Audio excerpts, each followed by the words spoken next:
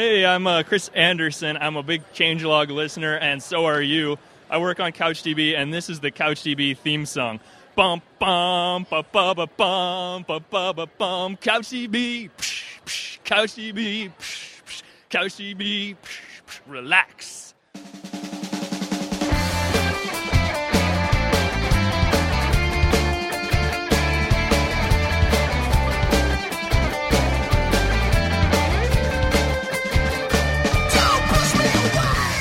Welcome to the Changelog, episode 0.1.8. I'm Adam Stacoviak. And I am Wayne Netherland. This is the Changelog. We cover what's fresh and new in the world of open source. If you found us on iTunes, we're also on the web at thechangelog.com. For a real-time view of open source, check out tail.thechangelog.com.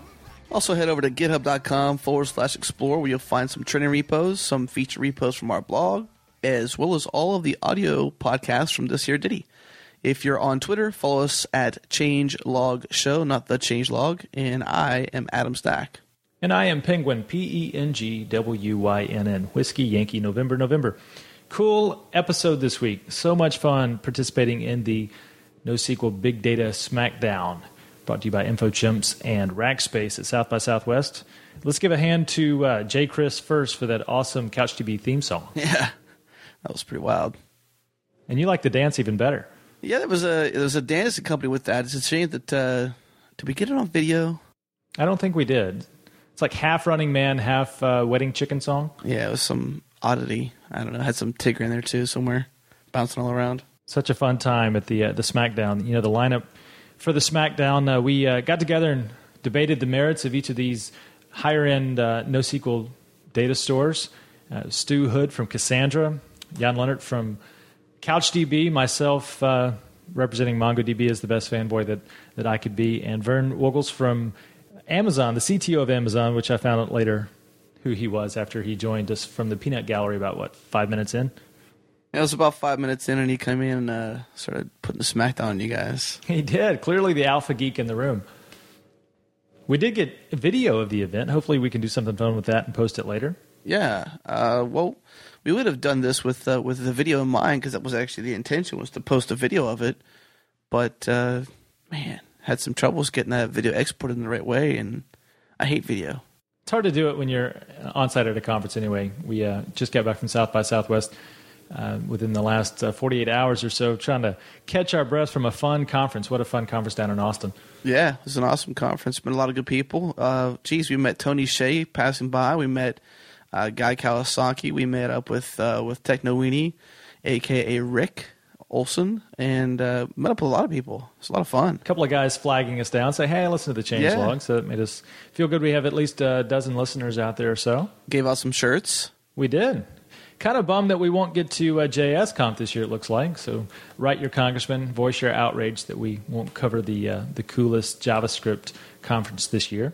Yeah, sudden turn of events leaves us in a lurch, not being able to make it there. No solution in sight yet, but I'm hopeful. We've got a busy docket this year. Chirp and Texas JS and perhaps RailsConf. We'll see.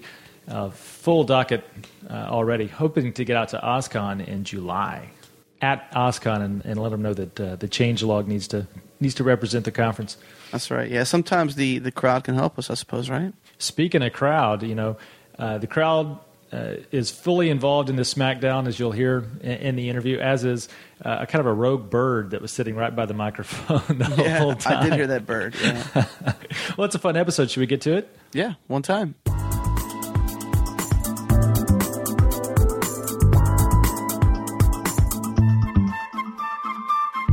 Questions that you have immediately. Hopefully they'll be relevant, but anything that you're curious about.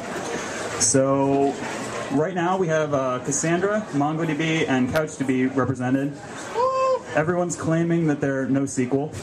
Nobody really knows what the exact definition of NoSQL is. It means many different things. It means data models. It means replication. It means, what else? Scaling. So first up, let's talk a little bit about the data model.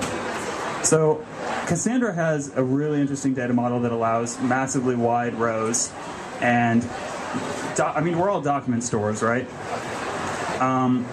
So what do you guys think about huge documents? Define huge. Huge, like as large as a machine can fit. They're awesome! Yay!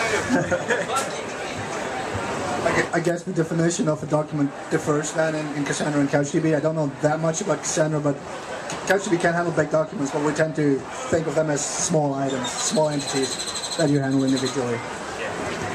I believe Mongo's got a 4 gig per document row limit. If I'm not 4 gig, 4 meg. No, 4 gig. MongoDB. Sorry, MongoDB. Right, 4 bags. Okay, and so everyone, all these other competitors use JSON and kind of are untyped. I don't like that.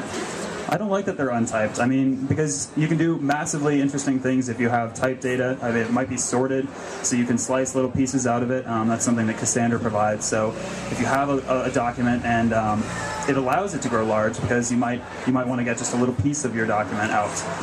Mongo actually uses the BSON spec, so it is pseudo-typed at the file system level. So it's got, it's not just strings in the database. You have ints, you have other database types, and you can even store files in the file system, gridfs. Yeah, CouchDB uses JSON. It does have a bunch of data types. The nice thing about JSON is it's a subset of all the programming language that we're using. It's the lowest common denominator that everybody can serialize objects into in exchange. So I can have a Java object and serialize into JSON, load it up in Python, and can just work with it without having like thousands and thousands of lines of code who does some object translation between some arcane format and something else. So JSON is really, really good for data interchange. What? Oh, so he says it's slow. So Bobby Polito from the Python community wrote a JSON compiler, a JSON module for Python, which is actually faster than the protocol buffers Google claims are so fast. So shut up.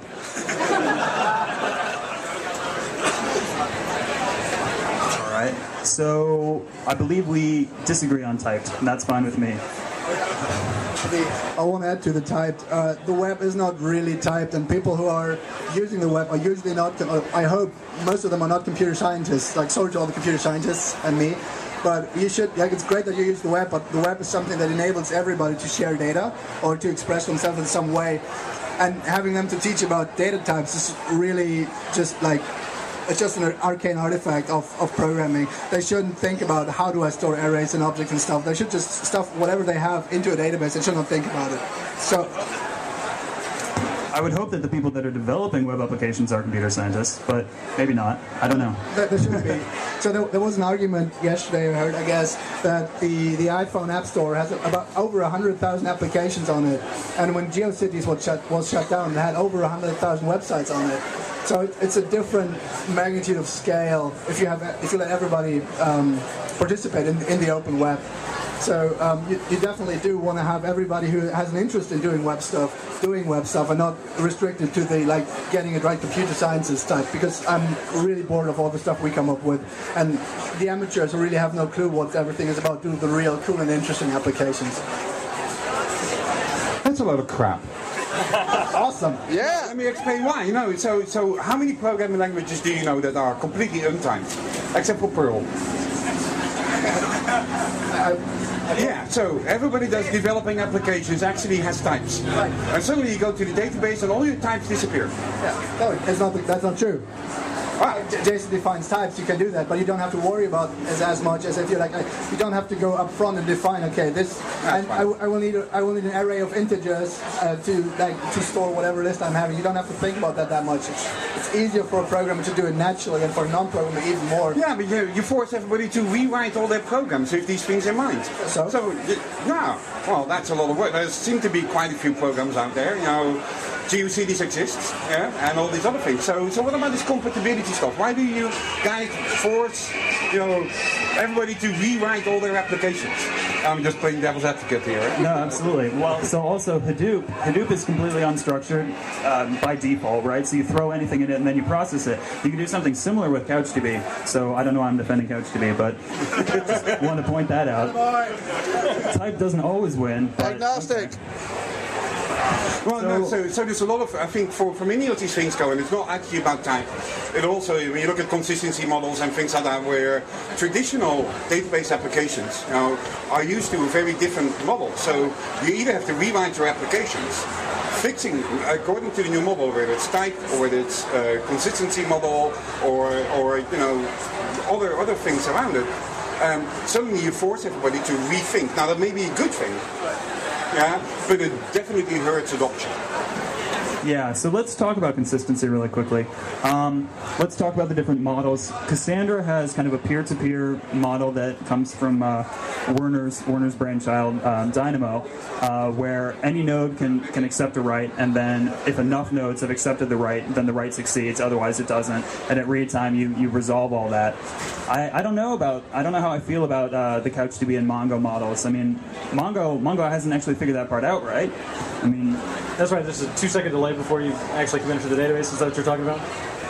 No. So I believe Mongo's still master-slave type replication. Sure.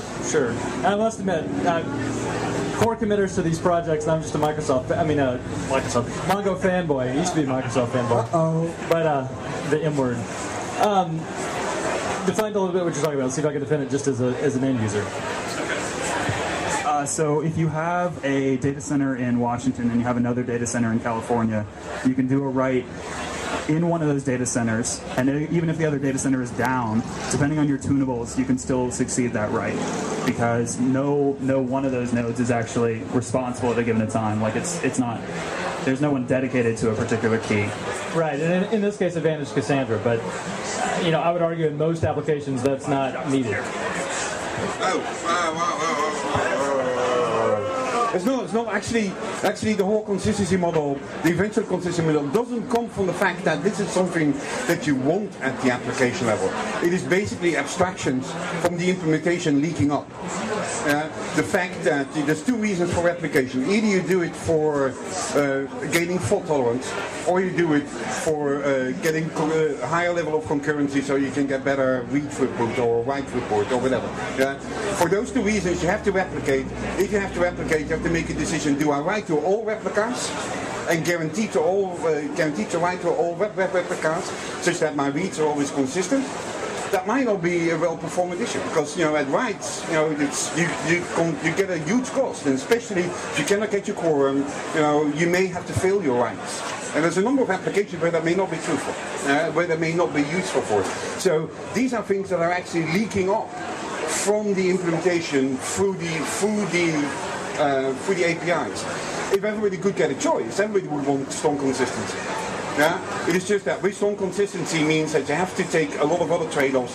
The main one being not being able to get much write throughput, and the other one is being that there's a number of failure scenarios in which you will be dead in order. So are you saying that Dynamo wasn't user-friendly? No, absolutely not. No, actually. So. So there's a range of things. I think so. Dynamo is sort of one of the systems that predates a number of these, and where we made consistency models explicit. It's not that we were the first ones to offer an eventually consistent system. I think actually most relational databases give you eventual consistency, you just don't know it. Mainly because if you use replication in a traditional relational database, like one of the commercial ones, there's a delay when the logs are being shipped, and if you read from the slave, you do not get the consistency. Yeah, there's always a window. So, but okay, so why wasn't Dynamo user-friendly? Not only for the consistency level, but also, for example, because you had to have the key if you came to the database. There's no way to do a list to figure out what are my keys. So you have to have a key. And the key normally comes from somewhere else. For example, from a customer database where we developed. So when we developed Dynamo, it was to support shopping carts. That was one of the use cases. So that meant you went to the database, you went to the storage system, and you already had a key. And that's why, for example, S3 is a user-friendly key value storage system, but Dynamo actually isn't that much user-friendly. With S3, you can do a list, you can do a prefix list on what are my keys, and then find things out. That stuff, for example, that's not in what's the name of that one? Isn't S3 built on Dynamo? What? Isn't S3 built on Dynamo? No comment. Damn it. No, so... Uh-oh.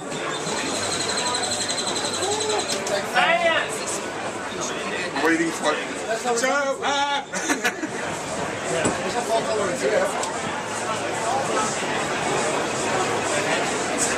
You weren't expecting to get started so soon, were you? You got stuck over here. And you're right in there. So the answer is no, because if you would be an engineer, you would be a developer, you would know that if you have to do a list operator on top of this, that's a completely different internal architecture. So is Dynamo used and Dynamo principles used throughout all of these systems in Amazon where you have to get enormous scale? Yes. Whether the system in itself, as we described it, was mainly built for the shopping cart first. But all of these things consist of modules that are being reused throughout the whole company. It's more the principles that matter than the actual implementation. But, so I would say that Cassandra is actually a little bit more user friendly in that case because we're not using hashing in order to determine where a key lives. So you can actually do those list operations. You can basically treat it like you would Bigtable from Google and get a list of all of your keys. I imagine you can do that with the competitors, but Cassandra's implementation is better. So I like that you guys all focus on the big data problem on the massive scale and on all the websites that have these problems, which are like 7. CouchDB is more like the personal database, something that you can use for whatever you want to do.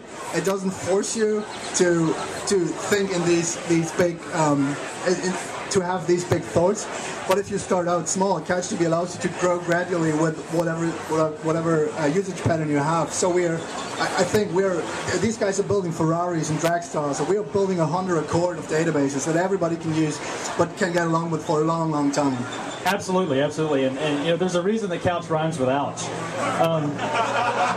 Anybody that's used Mongo coming from CouchDB, it's just night and day as far as the ease of use and getting set up, getting the server installed, finding wrappers for your language of choice, and suddenly, I don't have to know what I'm going to ask for up front. It reminds me of the Seinfeld episode when Kramer's doing the movie phone, and he says, "Why don't you just tell me the movie you want to watch?" Right? It's the same thing with your views up front. You have to materialize these up front, but with Mongo, I can just click on the fly. You have indexes magically appear with no performance. Well, indexes are one thing, right? But views are something totally different, right? So when I set an index, it takes effect for that index to kick in, right? It takes time for nobody can cheat. Right, but I can get around it if I have a low, edge case where I need to do a query. With Couch, I have to know what that view is. You can have ad hoc query. Yeah, but realistically, anything beyond dynamic and Couch just, in my own experience, just haven't been it's like oil and water. Oh, you should try new versions then. Okay, maybe I need to upgrade. So let me tell you about all of these guys suck. Yes! Because you should not run your own database. That time is past. These guys force you to run your own database, to manage replication, to go dive deep into that. You should. All of this stuff should be a service. How can you, the cloud is awesome, but what do you do if your DSL provider craps out? What do you do when the 3G's now? What if you're on AT&T and you have no more coverage? How do you reach the cloud? You're dead in the water. With a really great cloud that you have that nobody can reach. You go to a bar and you have a few beers, you come back and exactly, and your customers will leave you left and right if you're offline. Well, given that we've been doing this for a while, I think our customers, I kind of have an idea what customers do in this particular case. But again, you're one of the 7 sites who. No. But what is more, that if you aggregate all these customers that we have, whether you have S3, SimpleDB, EBS, and all the other services, you should no longer. I mean, these guys, you are wasting your time. And I love it. This stuff. I really love this data stuff and these databases. I would build 10 more Dynamos. Because it is really, really cool. But you're not solving your customers' problems. Exactly. Because you're forcing them to do a lot of operational skills. I agree with you wholeheartedly. Awesome. Hey, you should. People who use database databases shouldn't use, we want to use stuff. They shouldn't think about the database as something they would use. Part of the thing we're doing is abstracting the database away to build very, very cool applications and getting CouchDB into all the deployments you could think of, that when you want to build something, it's already there and can just use it. You don't have to think about it. Like, my mom should be able to run a CouchDB server without knowing that she runs a CouchDB server. That's the thing we're trying to do. You should not run a database. That's nothing you would ever want to do. Remember, guys, if you guys have any questions, just throw up a hand. I mean, I'm sure you have comments. We'll shut up real quick, but there. Also, so the comment on the 7 biggest sites, like, don't you guys want to be the next biggest site? Or you want to be the #1 site? So why would you build... Actually, I would like to really argue against the 7 biggest sites. If I look at the amount of data, and I mean everybody here, is because you all think about big data, right? That's why we're here. And how many of you work not for the biggest 7 sites? I think most of you, don't you? Yeah? Yeah. So there's tons of data out there. Everybody has this big data. With the time where small data sets were normal, I mean, everybody has petabytes data sets, and that's only the start of it. It's also a control thing. If Amazon, if Google, if Apple, if all these people own all your data, Facebook, for example, they own all your data, they own all the URLs. The web wasn't meant to be a couple of big silos. People should be in control of their own data. They should be able to use their own data as they fit. They should be able to put it under the URLs they control, instead of being under the whatever these guys are doing to screw them over. It's a big privacy issue. It's another thing. Oh, it definitely is. There's a bunch of privacy laws in Germany that I cannot use S3 to store user Yes, data. you can. No, you can't. Yes, you can. Okay, stop. Yes. Let me... The September 1 law in Germany, the new privacy law, No, it's not the new one. has the definition of a data processor, where or not, yes or no, you can use that. And so with S3, you can use it as a data processor. I'm thinking about a very specific policy where in Germany, if I'm asking somebody to delete all my data, he needs to be able to prove that everything is deleted. If it's somewhere in the cloud, stored somewhere in S3 on some data center that the US government has access to at any time. No, that's not true. As you know, and at least Amazon does, I don't know whether it's for the other guys, we comply with safe harbor rules, which means that if you follow the data protection the directorate of the EU, we follow safe harbor rules. There's an explicit number of lists of things that you have to do when the government comes to you and asks for access to this data, which is to notify you, to give you the ability to retrieve your data or to remove your data before other ones get access. There's very explicit rules around this. Werner, the rest of us agree against you in the sense that we're open source, so anyone can host our application, right? So, but they still have to host it. Yeah, we'd love to use you for your virtual private server, but no, I'm more than happy that you guys run Cassandra and Mongo and others on Amazon EC2, which you can do with VBS, and tons of people do these kind of things. Yet you're wasting your time, because that's not what you should be doing. You should be building better value for your customers, and it is by not focusing on your database. That's what we're doing with the local databases. We're giving, like, take Salesforce as an example. Everybody who's using Salesforce is making a lot of money. If Salesforce goes down, an entire industry is unable to use stuff. If you have an offline version of Salesforce that would, for example, use... How often did Salesforce go down? Oh, it does happen. And Salesforce... Sorry. Salesforce doesn't even have to go down for that. You need to have a connection to Salesforce. And again, if your cable provider, your DSL provider craps out, who's a happy Comcast customer? Exactly. So are you arguing that Amazon should allow you to download the entire Amazon database and then shop locally? It should allow users and buy things locally? Yes. Well, can I hack it on the plane? I guess that's the question. When you fly back from South by Southwest, can I hack the application? Exactly. But another question. So, we go back to the 7 biggest sites things for a moment. I hear NoSQL often, and the popular blog post a couple of weeks ago talking about how MySQL can scale and the NoSQL lie and all of this stuff. But we're kind of like in what we were with Web 2.0 a few years ago, where we have this term out here that we haven't really defined.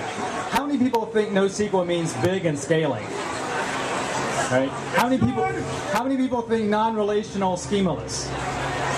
All right, a few more hands, and I think that's a distinction that we've got to put some sort of definition of this term NoSQL so that we can, when we have smackdowns like this, we can agree what we're arguing about. All right. I think NoSQL is about choice of data storage, which Werner says we're wasting our time on.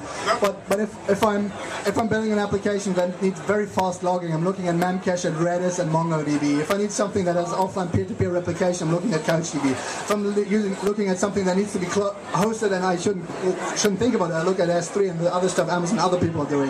If I have hundreds and thousands of servers that I need to keep busy, I look at Hadoop or Cassandra. Well, I would like to point out that this is a big data meetup. And SimpleDB, I think, has a 10 gigabyte limit? Per domain. Per domain. Well, okay. So basically what you have to do is you have to do your own partitioning. Right. I'm not saying that any Do your own partitioning. Okay, so let me... So when I think about NoSQL, and given that we have some history in this, or what I think before SQL was that for a very long time the database, any data storage, and whether it was a database or whether it was just storage, the default application to use there, or the default service to use there was a relational database, because there was nothing else. Maybe you can have some B2B, but I mean those are basically the only two choices. Now, what drove us to start building different types of databases is because if you look closer at how your processing is, and you can decompose processing into different steps, you see that for most of those different steps you have different data storage requirements, and that for each of those different requirements you can find a very dedicated solution that is capable of being very fast, very reliable, while doing the generic thing, throwing all requirements into one big bucket. You end up with something, actually technology that has been developed in the 80s, where we expect to have 21st century scaling and performance out of it. That's impossible. Yeah? And so that was the thing that drives it. And if I look at the things that Amazon offers, it's not necessarily that I think that SimpleDB is the one and only table solution. No, it's a bucket of tools that you get these days. You have S3, you have SimpleDB, you have, maybe you want to run your own, you want some WAN caching, but the most important is that we now have a whole range of solutions where people can pick from. So you said impossible. I wouldn't say impossible. I would say just not discovered yet. I mean, you can't for relational. Well, there are ways to implement things that are somewhat relational on top of these stores. But not without breaking the model. Yeah. So, for example, if you want to do implement everything like inner transactions, like multi-level views, and all of these kind of things, absolutely, without breaking existing application, you cannot. So this was, if we could have built an absolutely infinite, scalable relational database and kept all of the running programs intact, we would have done it. Right, absolutely. And CAP theorem, I'm sure everyone has heard of it. CAP theorem, we all agree. I don't think any of us have transactions, so I mean, we'll skip right over that, right? So now SimpleDB has transactions. No? Atomic gets and puts, isn't it? No. You have conditional puts and gets. Conditional, okay. Which are actually in the line with eventual consistency. Yeah. Here, you actually, if you cannot figure out the consistency model, you ask the system to do this for you. Yeah. And remember, under the covers, SimpleDB is still an eventual consistent system. It is just that there's a number of operations on top of that with a different failure model. Yeah. That you can use both. Let's talk data size real briefly. I'd just like to point out that we have users of Cassandra that are storing multiple terabytes of data per node. So, how do you guys respond to that? How many users are doing that? We have at least 3 or 4. Twitter and Dig and Reddit are probably all using multiple, gigabytes. Facebook. We've got a couple of these, Meebo and the BBC, one of the biggest ones, that do multi-terabyte sizes. Maybe not on a single box.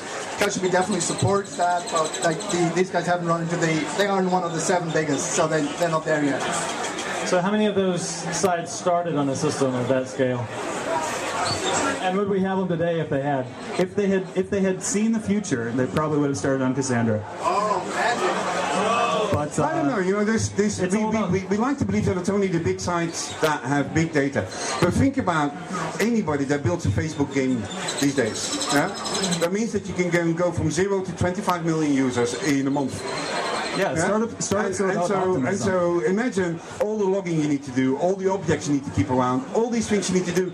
Running into petabytes of data is something that you do very, very, very quickly these days.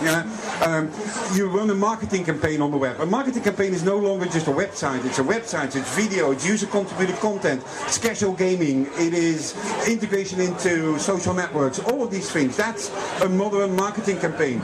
All the data that those things generate, you're talking about terabytes of data quickly. That's a good point. So let's talk about some of the use cases and the scenarios that you would need in most applications that do just that thing.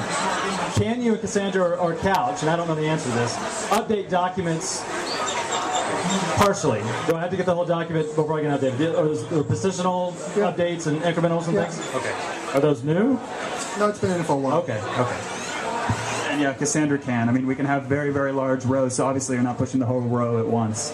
People can just insert more things. People build indexes within a single row for the rest of their data. What sort of operators are built in to do that for you automatically, to do things like incrementing a value, adding something to an array, updating a key in a hash?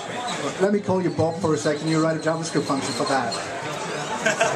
Yeah, I mean, exactly. I can drop down and do that in Mongo too, but I mean, there's convenience is what I'm putting at. Like we have a very small set of a standard library for these functions, but we're like users have not asked for that a whole lot. So it is expandable, of course, but we don't have a lot of that yet.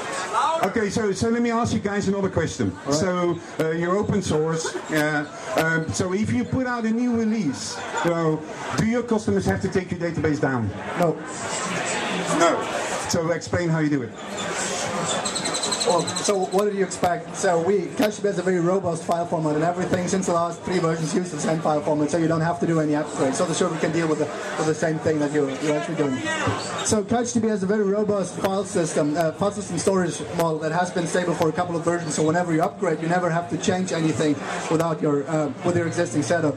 On top of that, CouchDB is built in Erlang. Who's a fan of Erlang here? Erlang has the capacity, has a feature that allows you to upgrade a version at runtime, so it can run 2 versions at the same time while serving a database without having to take it down. So it has live upgrades built in. So Cassandra, I mean, we're changing the file format soon. You will have to restart the cluster. I mean, saying that you'll never have to change the file format is kind of, So what happens then if you have 10,000 nodes running? You can do a rolling restart. Yeah? That's the plan. And how long does this rolling restart take? Just from a practical point of view, we've done these things a few times. But I mean, what else do operations folks have to do? I mean, it's fun. No, I'm kidding. Honestly... So this is one more case why you should not be worried about this stuff. Use this storage as a service, man. This is old-fashioned. This is so 1990s. I disagree. So with Cassandra... With Cassandra, you can run a single node incredibly easy. You can get a second node started incredibly easy. They can be anywhere. They're data center, locality aware. Well, I mean, we have 45 node installs. Twitter is running on 45 nodes, but yeah, Facebook had 150. It's easy enough to grow your cluster that I think it may be more difficult to use EC2 than it is to manage your Cassandra cluster. I'd like to tag in J. Chris from the CouchDB project, who's got a few things to say. Sorry about that, I'm breaking the rules, but I just wanted to bring the debate up a notch. So all of this they've been talking about, as far as I'm concerned, this is geek stuff. I don't care. I'm a developer, I write Erlang, but you shouldn't have to worry about any of this. Your database is yours. It lives at the edge. It's your data. Replication means any copy of the data. You can move it around. You can build workflows on top of replication. None of these guys, they're all zigging. We're zagging. So I would like to see some people talking about the use case. I want to share photos with grandma, and I don't want to ask Mark Zuckerberg for any favors. Stuff it in S3 because then you get URLs that are just completely addressable from the web. You don't need any intermediary servers. Key value, just web addressable stuff. That's the way to go. Does grandma know how to use curl? I mean, I don't know. I assume you're going to develop an app for her. But next up, so in terms of performance, I don't even know if we need to talk about it because I think Cassandra has you guys topped. So CouchDB doesn't optimized for single query performance, so everything might just be fast enough, not as fast as it can get, but by the properties that running systems come with, it can handle thousands and 10,000, maybe 100,000 concurrent connections and have a constant stream of performance out of whatever your hardware supports without falling over. I would argue Mongo's fast enough. I mean, Cassandra's got you don't have a concurrency story. What if 1,000 users hit you at the same time? You're dead in the water again. There's caching. They're written in C. I mean, that's a good, right? Aren't they fast enough? Yeah, it doesn't scale concurrently. So how easy is it to also quickly hook up a CDN to your store? You know, can you just with one flip of the bit suddenly have, you know, caching all over the world and not open source. So what is it? S3 doing this at 125,000 transactions a second? Stolen! We got your slides! Move on! So Cassandra can do 25,000 requests per second per node. Do we have more audience questions before that? All right. Talk about transactions. Do you need transactions? Banks have relational databases because they have transactions. So you're going to have entities that need transactions. That's why there'll always be relational databases. Yeah, I'll repeat the question. He's asking about transactions. Do people need transactions? Raise your hands. Okay, so that's your answer. Wait. First of all, transactions have nothing to do with relational databases. The fact that they were offered by the same particular tool, that's a different thing. Transactions is just that you get a number of guarantees, asset guarantees about the update of your data. That's all. It has nothing to do with relational databases. Also, NoSQL is about using the right tool for the job. Yeah. Exactly. So there are engines for building transactions. Zookeeper is one of them. It's open source as well. That's how you should do your transactions, and that's how a lot of people do. So let's talk a little about ecosystems. Cassandra, I'm going to name drop. Cassandra has a few good installs. Twitter, CloudKick, alphabetically, CloudKick is at the top.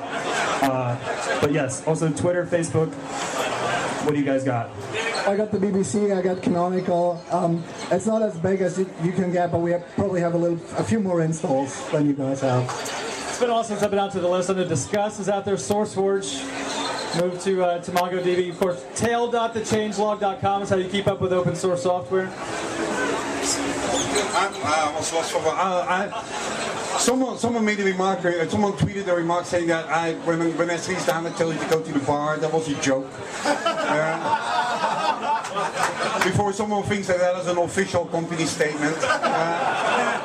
I think just with any other database or whatever, you protect yourself on multiple different levels. You use caching, you be intelligent about where you store your data. S3 also gives you multiple zones and availability zones where you can actually store your data. There's many techniques that you can use to protect yourself from these kind of failures. Just that's the real answer I should have given. I thought the other one was funnier. So how about wide area replication? I mean, people are geographically distributed. Cassandra supports wide area replication. It's kind of native. How do people accomplish that with your stores, or do they fall down? CouchDB has master or multi-master replication built-in, which has been built for geographical distribution in mind. So we just have that. I believe currently Mongo is master-slave, but I believe master-master is coming. Yeah, but it never works with your data model. Multiple regions, where each of the regions is guaranteed to store the data independently. Store your data in the EU. It's guaranteed to only stay in the EU. Not even metadata about the data will ever leave the EU. So you get geographical replication for free. The East Coast disappears off the Earth, which actually appears to be happening at the moment. You'll still have the other sides, and you still have Asia and things like that as well. Yeah, so Bigtable recently had an outage. I guess it was App Engine, and I love Google because they're very, very open about what went down. Amazon is too. But so what went down was that their master and slave replication basically got out of sync between data centers. So I don't know how I feel about master slave replication. Can we break that? Is Mongo planning to break that? Good question. Good question. Yeah, you can break it. It's not that hard to break it. But there's advantages on all sides. As always, the CAP theorem is not that it forces us to use a particular consistency model. You get to make the trade-offs. I think Cassandra as well as Dynamo before that. One of the exercises in Dynamo was really to make sure that we would give in the hands of the developers the choice to go for, do you want to be really highly available, or are you willing to sacrifice some of your consistency model there? And there's knobs which you can use there. Plus, I think but the biggest innovation in all of this was something called sloppy quorum. The fact that you could take writes even if your quorum is down, and you could always write to the system. Here, you have a customer that wants to put something in his shopping cart. You're going to tell them, no, the storage system timed out. No, it just always works. I don't actually have a response to that. I guess that's possible in CouchDB, but only because no node actually knows whether it's responsible for something. But I think we had a question. I think the one question you really need to answer with NoSQL is, why do I want to do this instead of just staying with MySQL and buying a bigger machine? I can buy a 10 terabyte RAM, 500 core machine that will run MySQL or Oracle or whatever just fine. Why do I want a NoSQL? So the question was, why not just scale up? Why scale out? I would say that the answer when it comes to Oracle is price. That's very, very clear. We're all open source. And when it comes to MySQL, eventually that machine goes down, and you have some sloppy situation where you have to either use patches to MySQL to not lose your data, or you have to implement something else. You have your ops team implement DRBD or something. It's back to the big data versus the schemaless questions. And I think if you're comparing something like Mongo to MySQL, I think it's a more fair comparison because it's you mentioned highly available. I would mention highly productive, right? So a lot of applications now, let's face it, a lot of the data that you use, you're not creating in-house. You're consuming APIs from other places. A lot of that is coming from JSON. It's coming from other hashes that are up in the sky, right? Using something like MySQL, then you have to model that schema and stash those. Using a NoSQL store, you can just stash the hash. So, in answer to that question, when I see somebody writing a Ruby app or a Java app or anything with a middle tier application layer, I look at that as a huge waste of time. With Couch Apps, it's just the browser and the CouchDB, right? You got a jQuery guy and you got somebody who knows how to keep the server from dying. That's all it takes. And Werner's on that same case. He's got HTTP. I agree with that. Just having an HTTP-based database means that you don't need all that crap in the middle. Well, I was actually arguing that you have to have a range of things to be able to pick from, and one of them is an HTTP accessible. But coming back to your question, actually, I think there's a number of use cases, and especially where it is about existing software where you still may want to run your relational database. When we built the first services at Amazon Storage Services, we did not offer a relational storage service. Why not? Because we thought that that would send the wrong signal, because you really want to build scalable apps. You don't do that. However, there's a ton of applications. If you use Ruby and you use Active Records, or any standard ORM kind of tool, they all want to talk to MySQL. And so here you have a whole range of developers that just want to focus on writing Ruby. They don't want to run databases or whatever, and they don't care about what the backend is. And that's your argument about very small databases, very small data sets. They don't care. As soon as you have to scale, as soon as reliability becomes an issue, all of these kind of things, then it turns out that relational databases have their limitations at points that will hurt you. You bring up an excellent point about Active Record, and I want to bitch about it. It's really, really cool for what it does, but it is a thing of simplicity. CouchDB is built with simplicity in mind, and the thing that we have in the store here is that Active Record, the last time I looked, had around 25,000 lines of Ruby code, and I know this is apples and whatever bungalows in a comparison. CouchDB comes at around 15,000 lines of code, so our entire database is smaller than the wrapper you're using to solve your programming issues. So we compress the stack by using pure couch apps without ORMs, without all the middleware crap that you could find bugs in. That takes a long time to use. It's just boring and slow, and I don't know. It plain sucks. I'm sorry. I welcome this renaissance we've got for JavaScript and all these new NoSQL databases that are embracing this language of the past. But the problem of Couch is the fact that you have to do everything in JavaScript. Talk to Apple, Google, Mozilla about a language of the past. I'm a JavaScript fanboy. Listen to Changelog. We mention Node.js on every episode. But the problem with Couch is you have to drop down to MapReduce in JavaScript to do anything. Anything of consequence, you have to drop down to JavaScript. And, I'm familiar with JavaScript. I love JavaScript, but I know a lot of the folks that I work with feel like you have to have hazmat gloves to touch JavaScript. Yeah, that's cool, but they're like the CS majors of everybody. People who tinker with the web designers who just started to use jQuery, they're comfortable with that. They can use Couch. You're going to get a web designer and a Couch database? Yes. Oh, okay. This I got to see. And his name is Bob. But, so guys, we have to start wrapping up. Is it a quick one? Yeah, it's about data modeling. A lot of people who view relational databases always think about their data models. I just have the impression when you talk about these NoSQL databases that you just set data modeling at the side and you don't think about how you model. So the question was about data models, and there are names for what we do. In a relational database, you typically want to normalize, and in a non-relational database, you want to denormalize, and it's really just that simple. So you duplicate, but that's fine, is what we say. So, in closing statements, let's just talk about what you would use if you couldn't use your own product. So you would you're implementing something, it's going to be a perfect fit for CouchDB, but your manager says, no, you can't use CouchDB. So, what's your next choice? I think I'd probably use Preservere, which is actually written in JavaScript. So, there you go.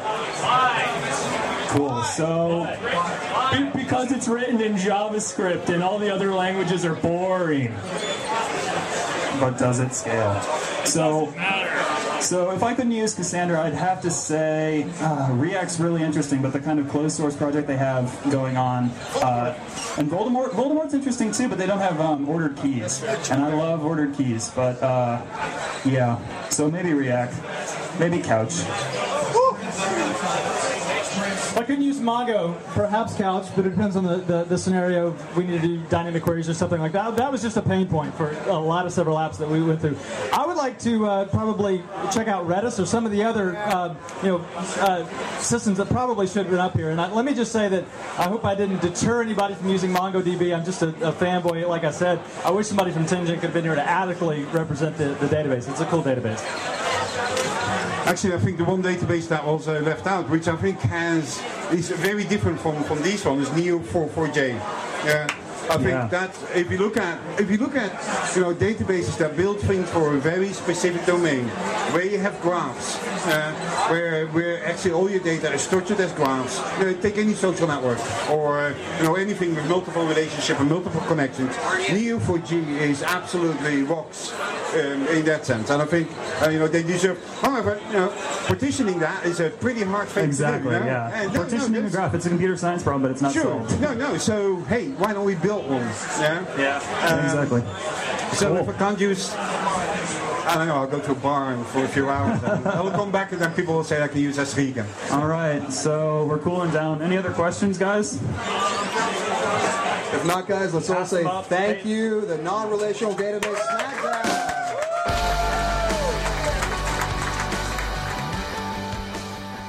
Thank you for listening to this edition of the Changelog.